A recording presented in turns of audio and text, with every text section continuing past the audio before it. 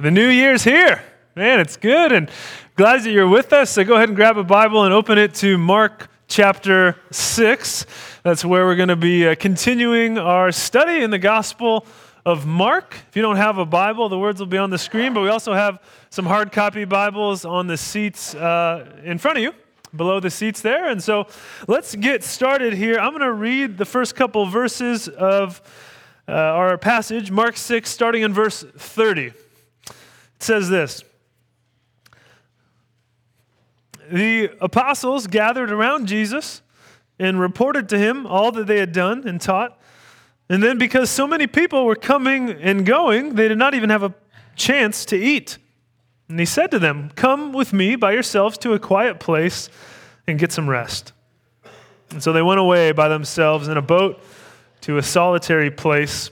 But many who saw them leaving recognized them and ran on foot from all the towns and got there ahead of them. Let's pray. Father, thank you for the chance to be together here as a church, as your people. Lord, we love you, and we want to hear from you today. And so we pray that you would speak to us through your word and your spirit. Lord, would you help us to see the things that you want us to see from your word? Help us to hear the things that we need to hear. Lord, we give you this time, and we thank you. In Jesus' name, amen. Well, I should preface this story I'm about to share by saying that I don't condone this behavior, okay? I'll start there. Back in college, Amber and I would go to many Sharks hockey games. Maybe I've shared that with you before. We're big sports fans, and so we would often go from Rohnert Park and Sonoma State University down to San Jose to see the Sharks play. And because we were college kids, we would buy cheap tickets, right? We'd find the cheapest ones we could online, and we'd be like at the top row or near the top row in the nosebleeds. I mean, really probably the cheapest tickets in the house. And we'd go, fairly often throughout the year.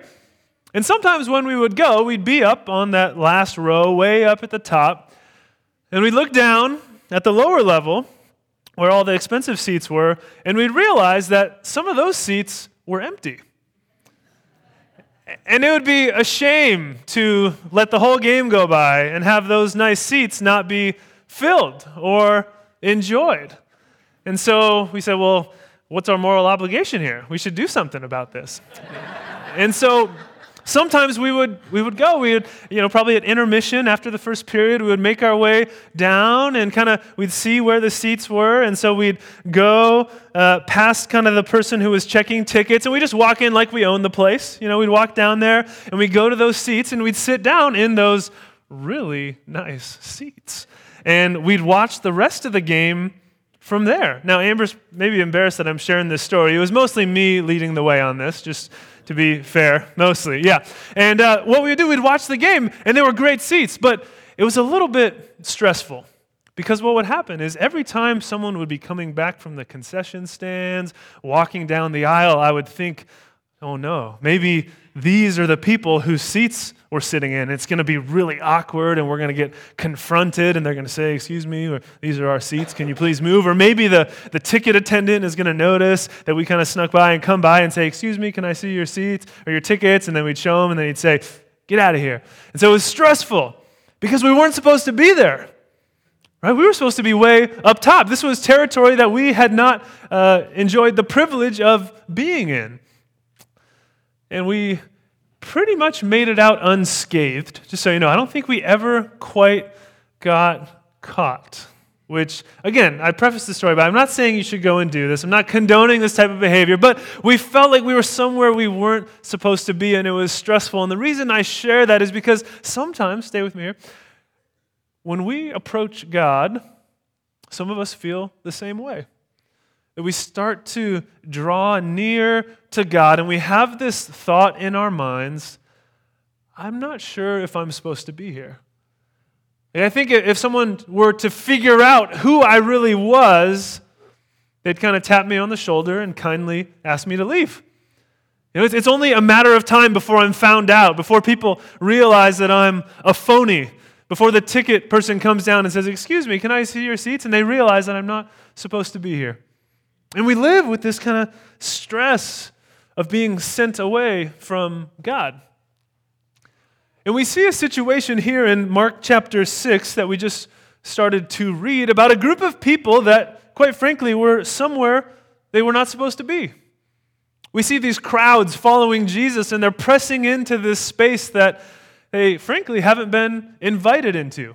But they're there, and we see how Jesus responds in the verses that follow. See, if you remember last week, If you remember last week, we saw that Jesus sent out the disciples in groups of 2 to go and minister in the surrounding areas, right? They were calling people to repentance. They were healing people. They were casting out demons. They were doing incredible things. And now we see in verse 30 that they've returned. They've returned from this mini missionary journey, and now they're back and they're reporting to Jesus, "Hey, here's what happened. Here's the things that went on." And we see that they're tired. They're exhausted. Verse 31 says, "Then because so many people were coming and going, they did not even have a chance to eat. He said to them," Jesus said, "Come with me by yourselves to a quiet place and get some rest. You need some time away after all of this ministry that you've been doing." And then in verse 33 it says, "But many who saw them leaving recognized the disciples, and all these people ran on foot from all the towns and got there being the destination that Jesus and the disciples were heading, got there ahead of them." So the demands of ministry were so intense, so action-packed, nonstop with people, they didn't even have a chance to eat. And they're hungry, they're tired, and we know that that's a dangerous combination when those things are combined. And Jesus notices that and says, "Guys, we need to get some time away." And so he says, "Let's go. Let's find a quiet place where you can have some R&R." This was a good plan. But it didn't work because these people, these crowds from all the nearby towns, saw them as they went and ran ahead of them and reached the place before they did. And they showed up, and these people were already there. Now, think about this with me. Christmas is a great time, don't get me wrong. Sometimes it can be an exhausting time. Okay, we spent about 4 days in a row nonstop with family, different sides of the family, extended family, friends that were home from school, that sort of thing, over the course of a couple days. And by the end of it, we were done. I mean, I'm an extrovert, and I was just ready to not be around people for a while because it was just nonstop, like several different Christmases that we were celebrating. And at the end of it, I was like, I just need a break. I need some rest. Love my family. It's a huge blessing to be by them, but I need a break. And maybe you can relate. I just need some downtime to myself to read a good book and take a nap or do whatever it is you do that recharges you. Now imagine you're with your family or you're just about to leave that last Christmas gathering of the year, whatever that might be, wherever that was. You get in the car and you drive home, and you've done all your Christmas gatherings, all your time with people, and you have nothing but time alone to look forward to, and you're ready for some downtime. You pull up to your house, you get out of the car, you go in the house, and all of those people that you've seen for the past few days are there in your house. And they say, "What are we going to do? We're ready. Let's hang out some more." I mean, that's kind of what these disciples would be experiencing. Like, we've been with people nonstop, and we need some time away. And so Jesus says, "Let's go and get some rest." And they get there, and all these other people are there. And so it makes us wonder, man, how is Jesus going to respond? How are these disciples going to respond when there are these crowds that are persistent and won't leave them alone, and frankly, again, are somewhere they're not supposed to be? I mean, this was space for Jesus and the inner circle, the disciples, to get some rest, and here we see these crowds showing up. We read in verse 34, "When Jesus landed and saw this large crowd, he had compassion on them, because they were like sheep without a shepherd. And so he began teaching them many things." Again, he saw the crowds. And even though he and his disciples were weary, he doesn't send them away. He doesn't say, "Excuse me, can I see your tickets? I'm not sure you're supposed to be here." This is really our kind of vacation getaway. If you guys could move along, that would be great. No. It says he has compassion on them, and he welcomes them, and he teaches them and spends time with them. He engages with them. He invites them in. This is so important for us to see, because I think so many of us wonder, does God have time for me? Or if God really knew who I was and the things that I've done, I'm not sure that he would be so inviting or welcoming to me when I show up. When I attempt to draw near, we feel inadequate or unworthy, or the shame of our past or our present failures, or the sin that we engage in, the rejection we've experienced. We're waiting to be found out. We're just waiting for the other shoe to drop, for people to realize that they're a phony and they don't belong here. But we see that Jesus looks at us. He looks at the crowds that are needy and longing for more of what he has, and he has compassion on them. He shows great love towards them. He sits down with them and teaches them. We read that this is because they were like sheep without a shepherd. He has compassion on these crowds because, in other words, no one was really looking out for them. They were not being protected or well cared for. The religious leaders of the day were not doing their job, and so these people were kind of left to fend for themselves. They were on their own, hungry, lost. And we see this imagery throughout the Bible that we are described as sheep.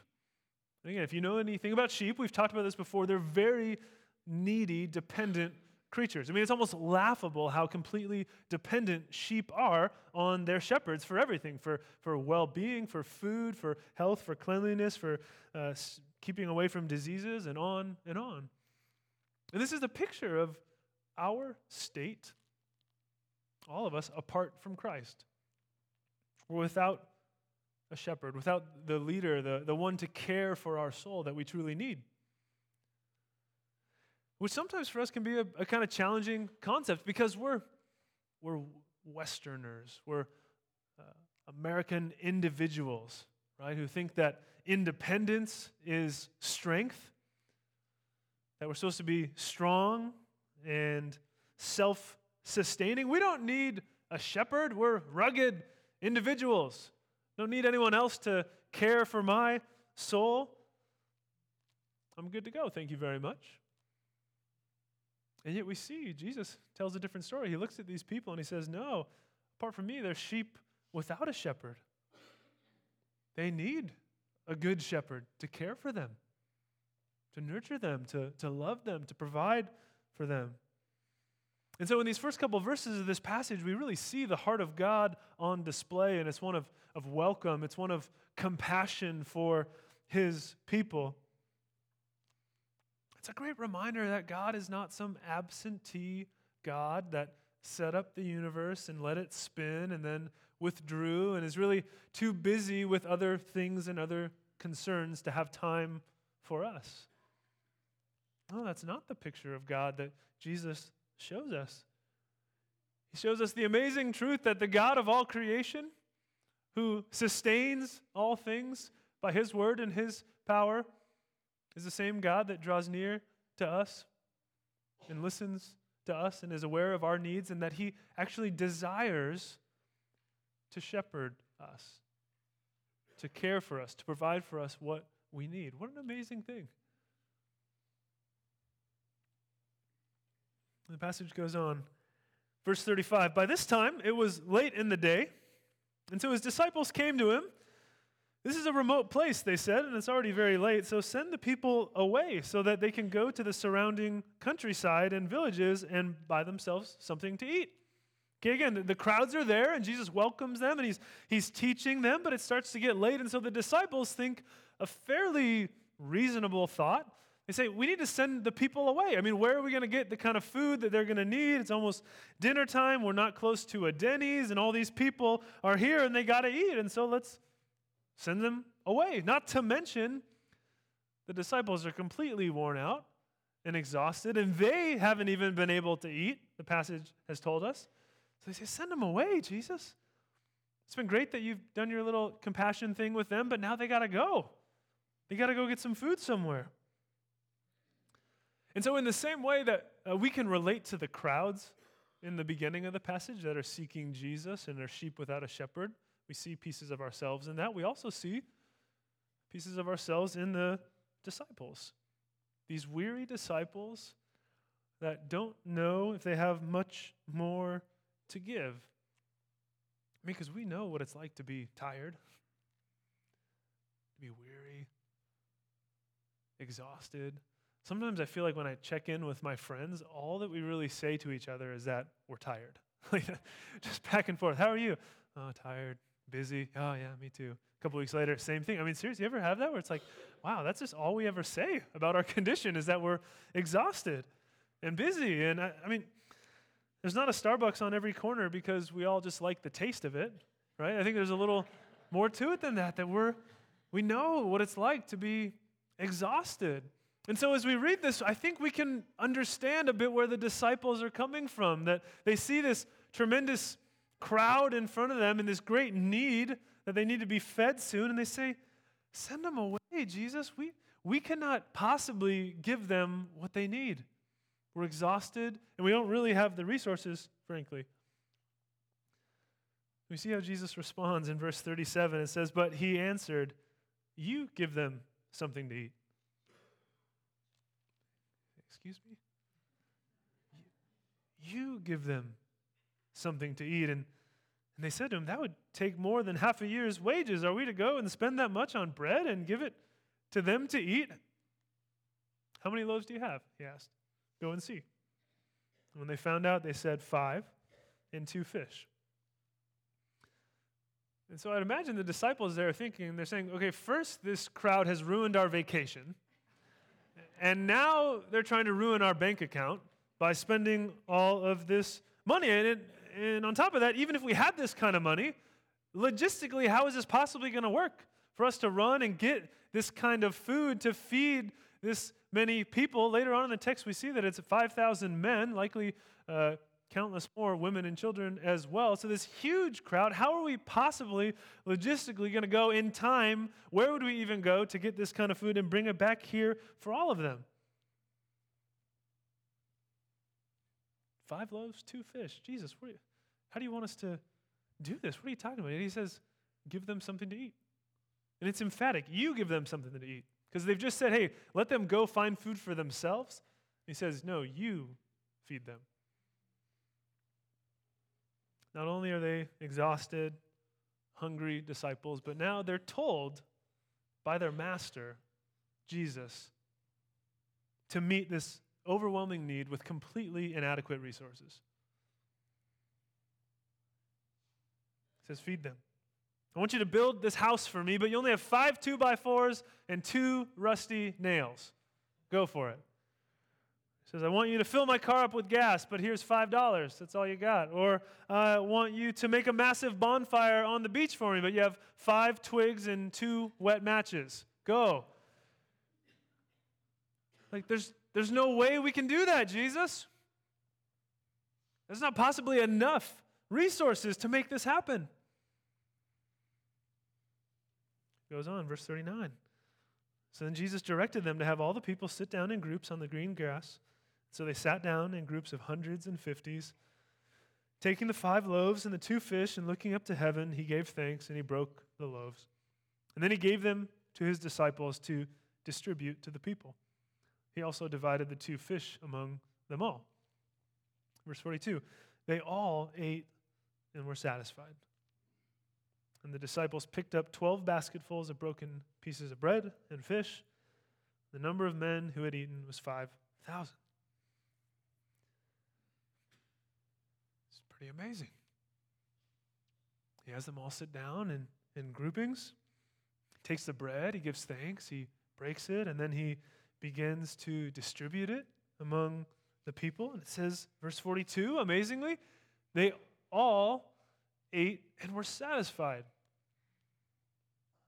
And so this wasn't a matter of taking those 5 loaves and those 2 fish and breaking it into such small pieces that everyone got a little morsel, kind of like a communion wafer sort of thing. No, it says there was enough that they all ate and were satisfied. Somehow, these few loaves and fish in the hands of Jesus multiplied to feed the crowd. And this should strike us as amazing, as even hard to believe, because this is not normal.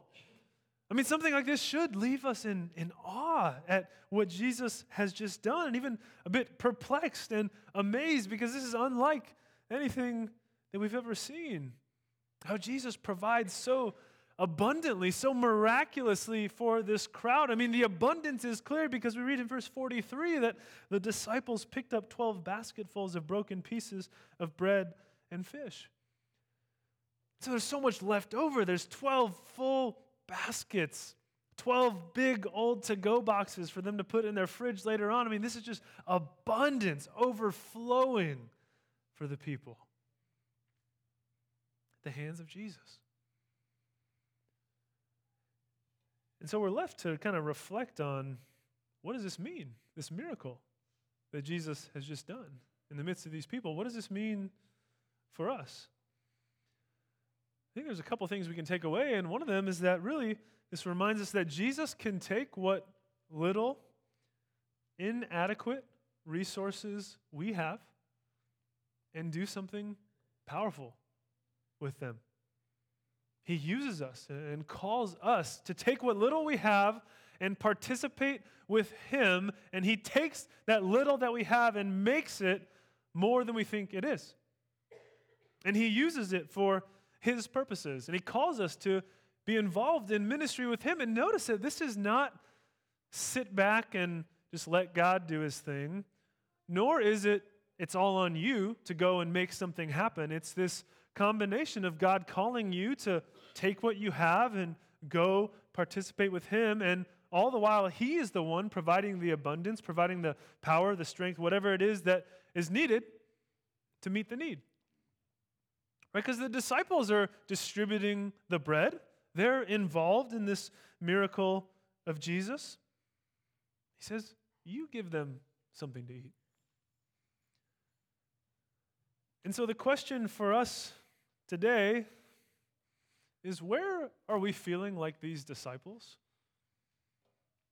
Where are we feeling potentially overwhelmed by the needs that are in front of us? Overwhelmed by the demands on us, whether it be of our family or ministry or work, some other area where we feel like we don't have enough. Just don't have enough to do what I'm supposed to do, and yet God is looking to you and saying, you give them something to eat. Or you already say, I don't have enough. And He says, give them something to eat. And I think there's a couple big ways that this takes place in our lives today, and one of them is money. Right? That's something that we often feel like we don't have enough of, where resources are limited. And sure, maybe we'd like to give more generously, to care for those in need, to support different global projects that we're excited about, but it feels like we don't have enough. And yet God says, you give them something to eat. Is it possible that God could take the little money that we have, that if we were to set it aside for His purposes, He would do something bigger than we could possibly imagine with it? This also takes place with our time. Don't have enough time to do all the things that we want to do. I'd love to serve more. Some of us, I would love to participate more in this way in the life of the church, or in this community outreach thing, or whatever it might be, but I don't have enough time. Don't have enough. Again, is it possible that God could be saying, you give them something to eat? Look at the needs that He's brought to your attention, and could you step in and serve in a way, even if it's a small time commitment, and trust that God would use that to make an impact through you in our church or in our community, to serve in any number of ways? even when we feel like we don't have enough, God says, give them something to eat. And if we step out in faith, we might be amazed at the way he takes it and in his name uses it for his purposes. We might be surprised at how far it actually goes. Now, the key, of course, in this whole passage that we have to remember is that the abundance or the provision comes from Jesus himself. This is not a message of trust in yourself or your own resources to get the job done. No, it's look outside of yourself to Jesus, who is the one who can provide. The point is that we cannot rely on our own resources, and the fact that you don't have what you need to do what you need to do. Think about that. You don't have what you need to do what you need to do. In your own strength, you do not have the resources to accomplish the task that God has put in front of you, the ministry, the calling on your life, whatever it might be. And so the answer is not to look within to your own strength or your own creativity or your own resources. The answer that Jesus shows us and that he's showing his disciples is they have to look to him. And it's only through him that they're able to fulfill the call that he's placed on their lives. And again, this is hard for us today because, again, we're so used to self-sufficiency and to really being told in the world today just to look within. The answers to your problem lie within yourself, within your own strength. Dig deep. You can overcome this. Find more strength or more virtue or whatever it is that you need. It's within you. There's a popular book on the New York Times bestseller list that captures this mantra well. It says, it's called, "You Are a BA." I won't fill in the BA, but you are a BA. You're a bad astronaut, okay? That's what you are. And the subtitle to that book is How to Stop Doubting Your Greatness and Start Living an Awesome Life. Okay, so think about that message. You're awesome. Stop doubting your greatness and just go live an awesome life. That's not the message of Jesus. And that's not the message of the gospel. Yes, we can affirm human dignity and the incredible way that God has made us in his image with creativity, with strength, with gifts to go and live and cultivate life on this planet. Absolutely. We have to realize that the ultimate answers to what we need lie not within ourselves, but within the Lord.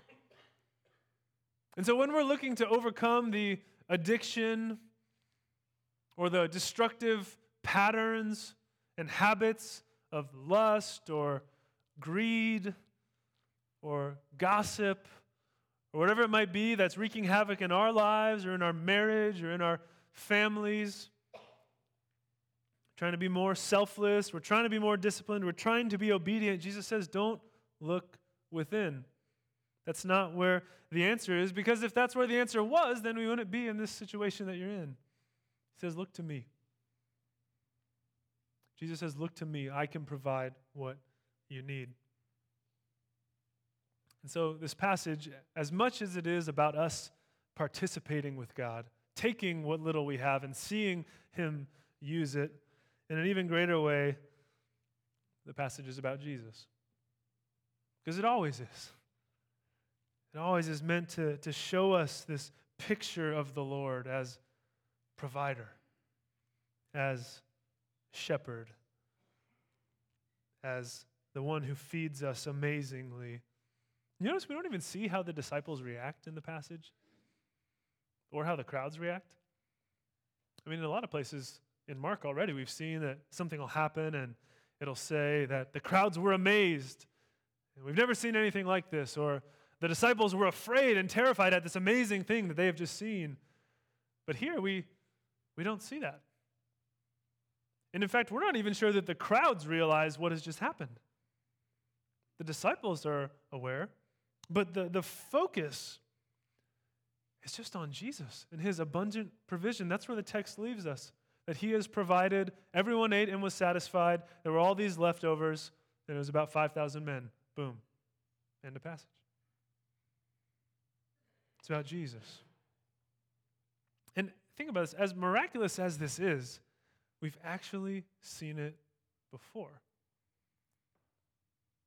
In the Old Testament, in the book of Exodus, and Numbers tells it as well, there's a story of how God provided bread from heaven for his people. See, he had brought his people out of slavery in Egypt, and he was leading them towards a new land, a new home that they would inhabit, that he had promised to give to them. And on the way in the wilderness, there was nothing really to eat. And so he miraculously provided bread from heaven, and they called it manna. And the people went out and gathered it every day, and they ate it, and it sustained them. And it was a true miracle. And so here again, we see the people of God, this great mass of people that are in the wilderness, where there is no food, and we see miraculously food provided for them, bread for them to eat. And so the people who knew their Old Testament, who read this passage early on, would say, he's doing what God does. Jesus is doing what God alone can do. And so what does that tell us about Jesus and who he is? Now, of course, this miracle doesn't mean that disciples of Jesus will never go hungry. It doesn't mean that disciples of Jesus will never starve or will always have earthly comforts that they desire. We know that's not the case. But this miracle is designed to take this tangible thing of bread, and he uses it to point to a deeper reality that Jesus provides for us and meets our greatest needs. Our need for salvation, for forgiveness of sins, and for new life in him. And we see again these parallels in this passage. Yes, it points us back to Exodus and God providing the manna in the wilderness, but it also subtly points us forward to the Last Supper. See, the language is almost identical when Jesus takes the bread here in Mark chapter 6, and before he distributes it to feed the crowd, he takes the bread and he blesses it and he breaks it and then gives it. We see the same thing on the night he was betrayed before he went to the cross. There in that upper room with his disciples, he took the bread and he did what? He gave thanks, blessed it, and he broke it, and he gave it. And there, he said what? This is my body given for you. He tells them to take it in remembrance of him. And so this is the gospel message, that Jesus did not just come to provide an abundantly good meal for 5,000 or so people in the first century. No, Jesus came to abundantly provide new life and eternal life and salvation for his people and for the world. This Jesus, he provides for us abundantly, yes, but in a way that no one else can. Because, of course, in our sin, we deserved death and judgment and separation from this God.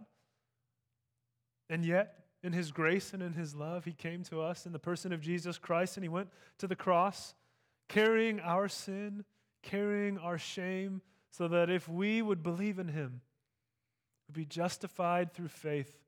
We'd be made right with this God. We'd be forgiven of sin. We'd be filled with his life in us, and given the hope of eternal life with him in relationship with the one true God. And so this miracle in Mark chapter 6, this powerful example of the provision of Jesus and the feeding of the 5,000, points us forward to the even greater reality of the gospel, that Jesus has provided abundantly for us salvation and eternal life, and he is the King and Savior of the world.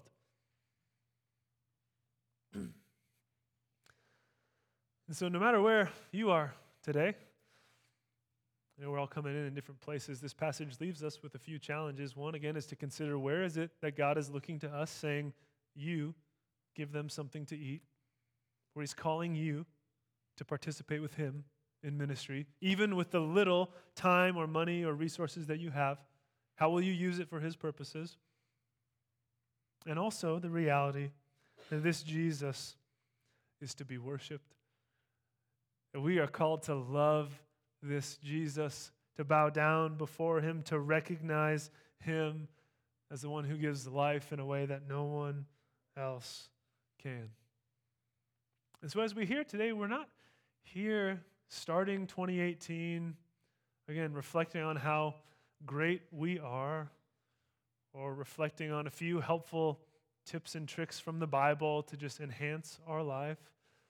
No, we're being clearly pointed to the person and work of Jesus. We want this year to be a year that is marked by worshiping Him and making much of Him and remembering and celebrating the gospel together. Would you pray with me? Father, thank you for your word. Thank you for the gift of new life and salvation through the work of Jesus Christ. Thank you for abundantly providing for us forgiveness of sins, new life in you, new hearts, your Spirit in us, a relationship with you, adoption into your family, belonging, your love, your care, your presence in our lives. God, thank you. Just pray, Jesus, that you would help us to worship you, help us to walk with you, to follow you faithfully, to believe that you are our good shepherd. And Lord, we do humbly pray that you would take what we have and use it for your purposes and your glory and your kingdom. In Jesus' name we pray. Amen.